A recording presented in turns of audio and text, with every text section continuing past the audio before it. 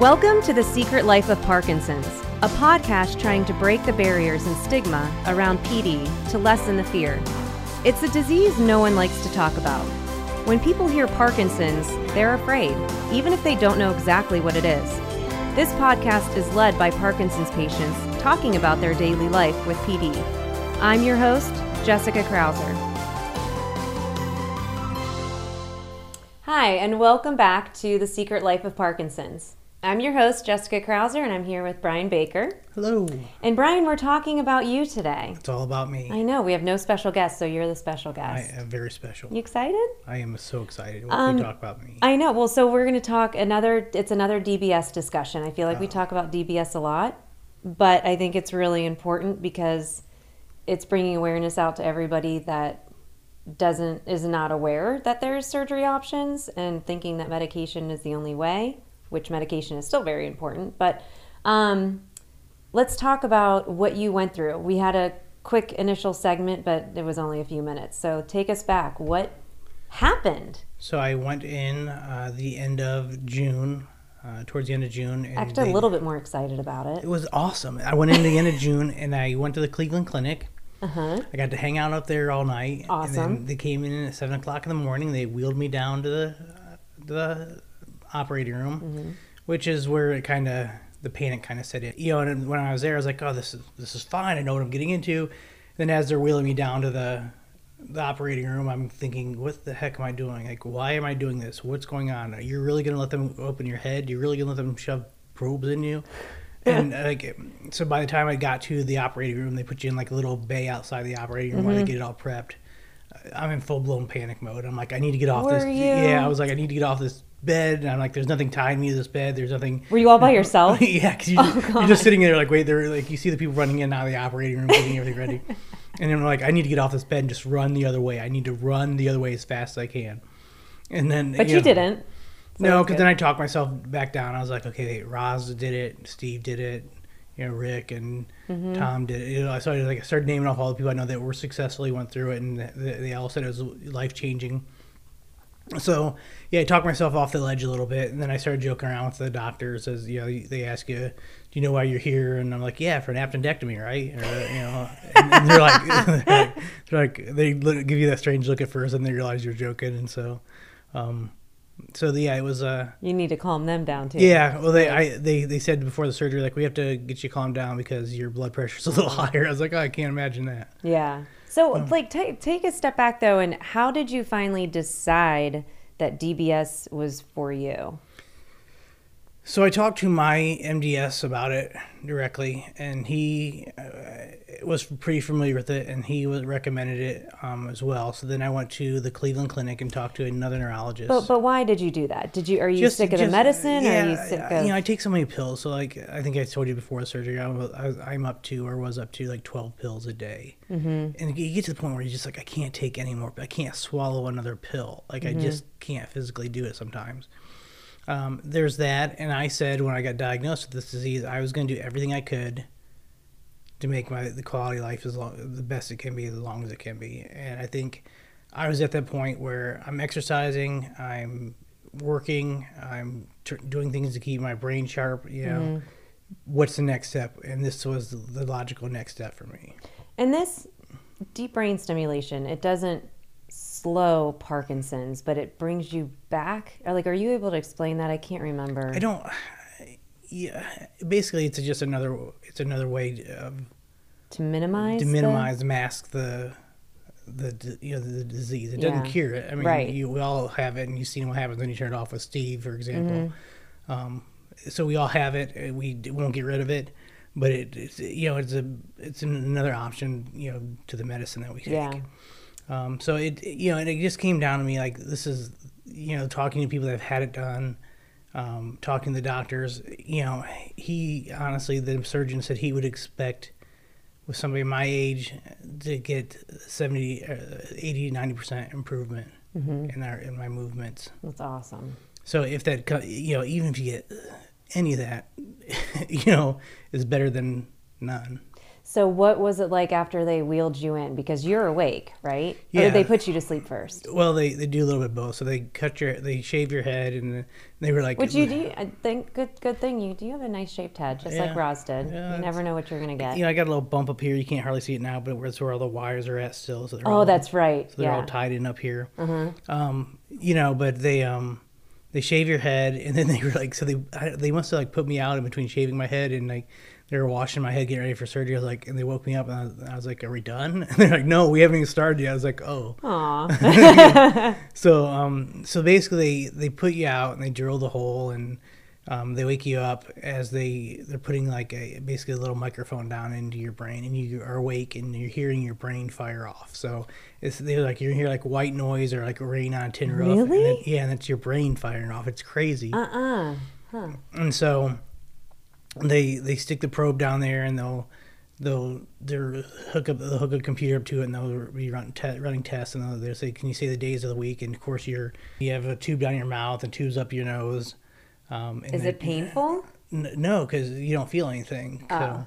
So they have local anesthesia for the cut here, and then with your brain, there's no nerve endings in your brain, so you don't feel any of that. But I mean, even like having like the tubes in, like It's just you're just disoriented. You're like, I can't talk because I have a tube in my mouth. Okay. Why don't you get this? But it doesn't make you weren't scared. No, Okay. you have like a mask or like a shield over top of you too, and Okay. bright lights, and they're talking to you, and they're like, can you do this? Can you do that? And I'm making jokes and trying to be funny, Yeah. the funny guy, and and stuff, and Probably like, shut up, just answer the yeah, question. they're probably like, just quit. And like the whole time I kept trying to raise my head because your natural instinct is to like sit up, and so I was like, I kept trying to tell myself to just relax. And so hopefully I'm hoping this next time I go in here in a few weeks that I'll know what to expect, so I'll be Right. more relaxed when I go in. Well, So- because you know what to expect, you do feel more relaxed, or are you a little bit? no, I'm like, okay, I know what to expect. I know how things are gonna go.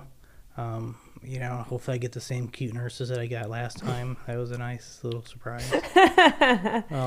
But you had one side done. Now you're getting the other I had side. the left side done, which affects the right side of my body. Yeah. And now I'll have the left side done, which will affect, or the right side done, which will affect the left side of my body. And not everybody gets that. Some people just do one side, right? Yeah, I think some people do one side. I've also seen it where they do both sides at the same time. Oh. I can't imagine that because we were in there for 4 hours, I think. 4 hours? I think they started surgery right around 8, and we were in there at least until 12. Did it feel that long, or were you just out of it enough that... You're just out of it enough to go, but then you got to go to the PACU, and then you have to go to the, before you get back up to the ICU. And then it was just, at the end of the day, you're just so tired. You're just like... So what did you do, though, after, like, 12 o'clock and you were, like, done? What I went happened to the PACU, which is like the post-surgical area, whatever it stands for. Mm-hmm. Anyway, I was stuck there for 3 hours because I couldn't get my medications right. So they kept ordering the Sentiment, and the Ryteria would automatically get deleted, and they kept ordering the Ryteria, and the Sentiment would get deleted. Oh, jeez. So I was like, I don't care. Just give me one of them. Give me none of them. I don't care. Just get me out of here. And like, we got it. We got it straight finally. We just need your medication to get up here. So. But you felt like... Yeah, I felt fine. I felt good that whole day. I mean, I was out of it a little bit still. But the next morning, so they take you back up to the ICU. The next morning, like, I was ready to go, 7 o'clock. I was like, I'm ready to get out of here. So you stayed the night in the hospital, and then you Correct. left the next day? Yeah, so about I was there until like right around lunchtime, and I was like, can I please leave? They're like, yeah, you can go. I was in the hospital longer when I had an appendectomy. Yeah. It's funny because, like I said, I literally could have came home that day and Really? been fine, yeah. Oh, wow. So now that you know what it's like, going in and knowing like what's happening, how do you feel about what is to come? And I guess what I'm trying to get at is, what did you feel initially, and what does that excite you for what's going to happen, So, the feeling? I talked to a lot of people, and I think, it is a personal choice, and it's a personal choice when you decide to have this done. Mm-hmm. They tell you there's a window, but you can't be too advanced in your Parkinson's where you start to have cognitive issues, Mm-hmm. and you can't be early enough in your Parkinson's where the medication is working just fine for Mm-hmm. you. So there is that window. And I've talked to people that have Parkinson's, and they're like, "There's no way I could do that. That's a personal choice." Yeah. For me, I'm gonna fight this disease with everything I have and everything I can do, and this is the next step. And the thing is, it's not permanent. If I need it pulled out, they can pull it out. If I need it turned off, I can turn really? it. Yeah, I don't think I knew that. Yeah, if you need it turned off, you just turn it off. Yeah. I mean, it's not a permanent fix. Yeah. If you don't want it to be. But you talked about a honeymoon period. So there is what they call the honeymoon period, and I think I know I talked to Melissa about this a lot lately, because the first 2 weeks, a week and a half, 2 weeks I was out of the hospital, it felt like I never had Parkinson's. Like it was great. I was like, this is what it felt like before I had Parkinson's. I can move fine. I can my smile. I felt like I was smiling more. I was like everything was back to the way it used to be. And now within the past week or so, it started to slowly creep back in there, like foot cramping up. But why? Because I think your body's getting used to that probe being in there. It's caused by trauma. But you're going back to where you were because you don't have the implant. Yeah, the turn it on. The implant's not turned. There's nothing to turn on right now.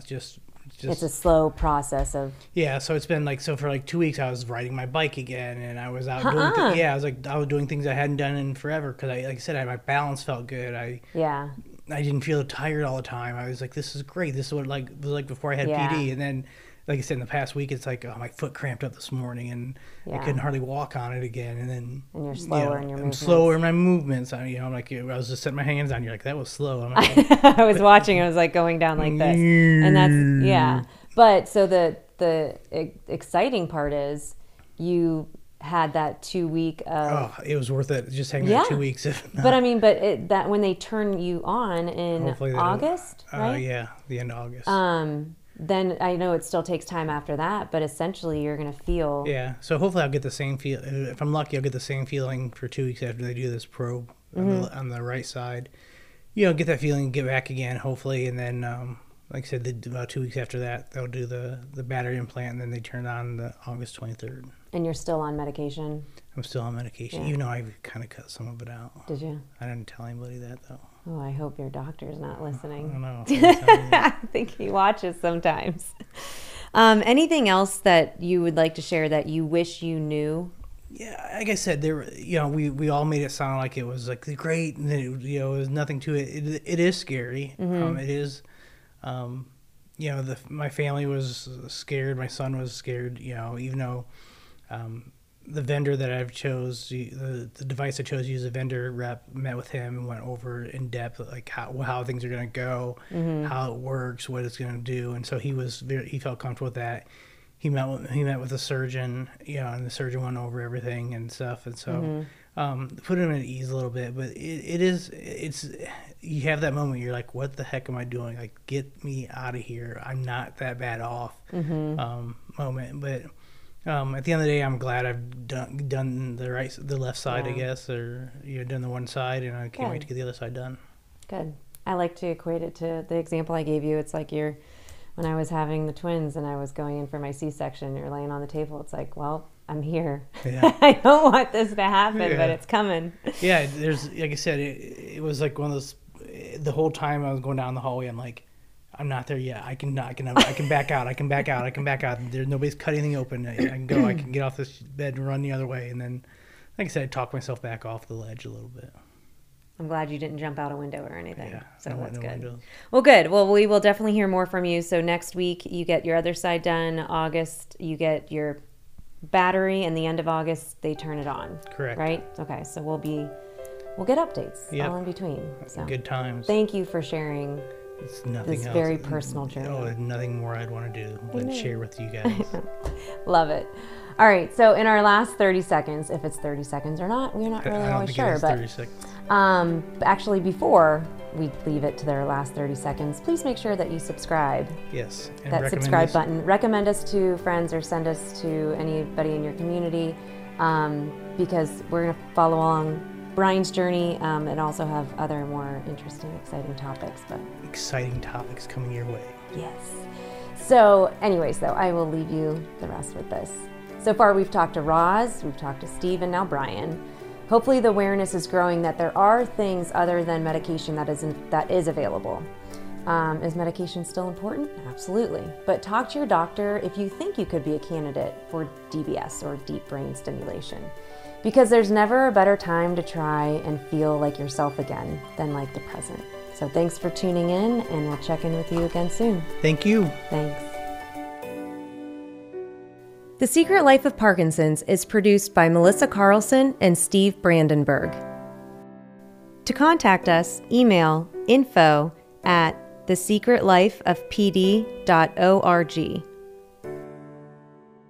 The Secret Life of Parkinson's is not responsible or liable for any medical advice, diagnosis, course of treatment, or any other information obtained through this podcast. The information provided by The Secret Life of Parkinson's is not intended to be a substitute for professional medical advice, diagnosis, or treatment. Never disregard professional medical advice or delay in seeking it because of something you heard on this podcast. You are encouraged to consult a physician for a definitive diagnosis.